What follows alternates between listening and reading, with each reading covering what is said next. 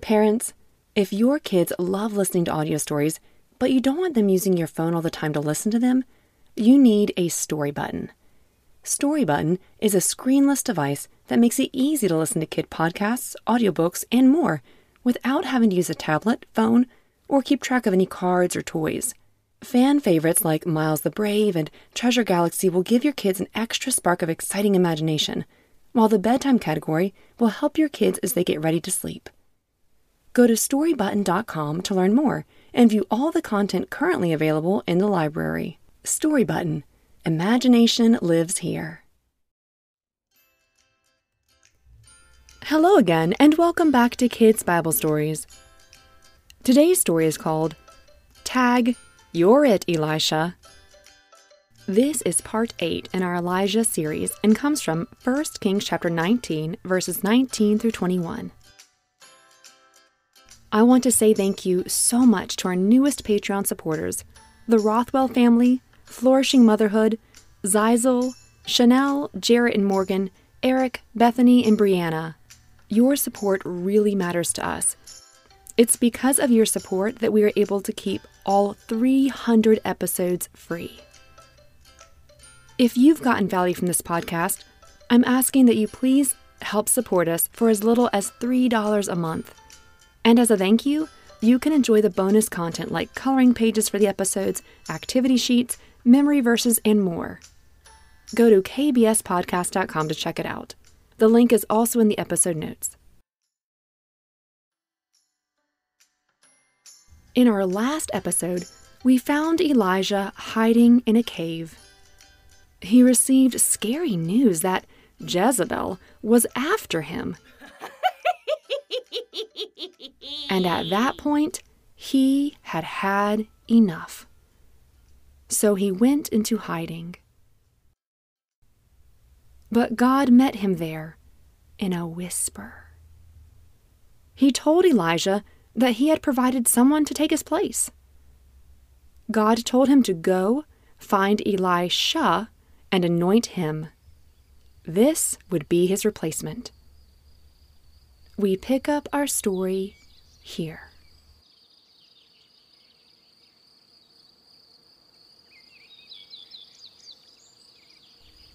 So Elijah tightened his sandals, gathered the few things into his satchel, and off he went.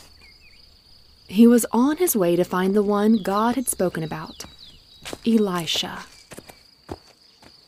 Remember, their names sound really similar, but the prophet we've been learning a lot about this whole series is called Elijah, or Elijah with a J. Our new guy is called Elisha.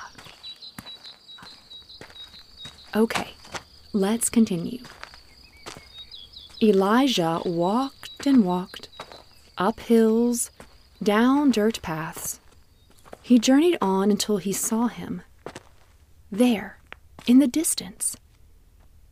He saw a large field being prepared for crops. The oxen's tails swatted at the flies as they pulled the plow behind them. The plow loosened the dirt, creating perfect little rows ready for the seeds to be sown. Elijah watched the strong oxen at work, and that's where he found him. There was Elisha. He was plowing with 12 yoke of oxen in front of him. This was the one God had told him about. So he walked towards the field, grew closer and closer, and when Elijah passed by him, he threw his cloak upon him.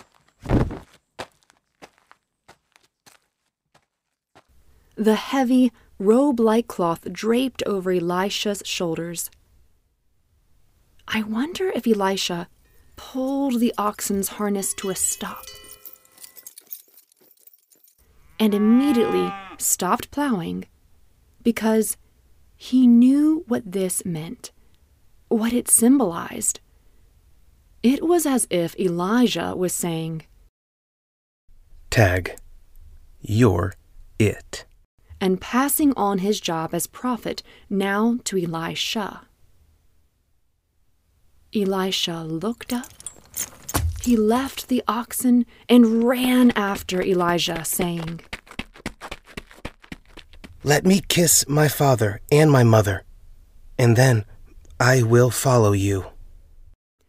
Elijah replied, "Go back again, for what have I done to you?"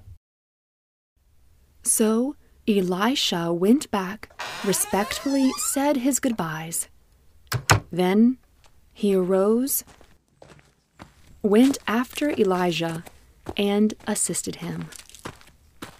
A new journey for Elisha was just beginning.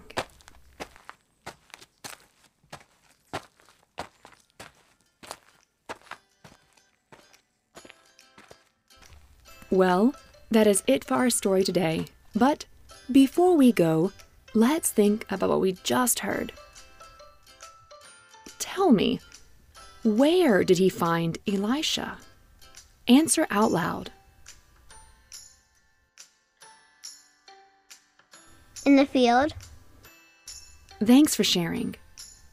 If you said something like a farm or a field plowing with the oxen, you'd be correct. Think about this. God called a man while he was doing a very normal job. Elisha was plowing the field with the oxen. He wasn't in a fancy school learning. He wasn't healing sick people or making an amazing new invention. No, he was doing an everyday job that didn't seem cool or incredible. And yet, he was where he was supposed to be when God called him to take over after Elijah. And remember the apostles? When Jesus called them, they were out on their boat fishing, doing their normal job when Jesus called them to now be fishers of men. Sometimes we can think God won't use us because we don't stand out from others, or we aren't solving world problems, or haven't memorized a gajillion Bible verses like others in Bible school have. We are just practicing reading and writing, doing dishes at home, and brushing our teeth 2 times a day. But I want you to know, even those things matter to God. It's important work. We do it with excellence for God. When Elisha was plowing the field, he was helping grow crops that would feed his family and others. When you do the dishes, who are you helping? Yeah, my mom. These types of things matter. So this week, whatever tasks you're doing, do them with joy, knowing that God has a purpose for you in them. And that even these things may prepare you for what God has planned for your future. Well, that is it for our story today. Thank you so much for joining us. If you would like to help support this podcast and enjoy the bonus content, simply go to kbspodcast.com. And if you would like to receive our now free Read Aloud PDF book, Dan the Great Fish, simply go to our website and click Free Read Aloud Book. When you join our email list, the audio and digital book will immediately be emailed to you. Thanks again, everyone, for listening.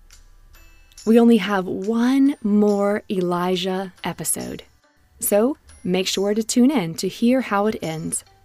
And, as always, bye for now.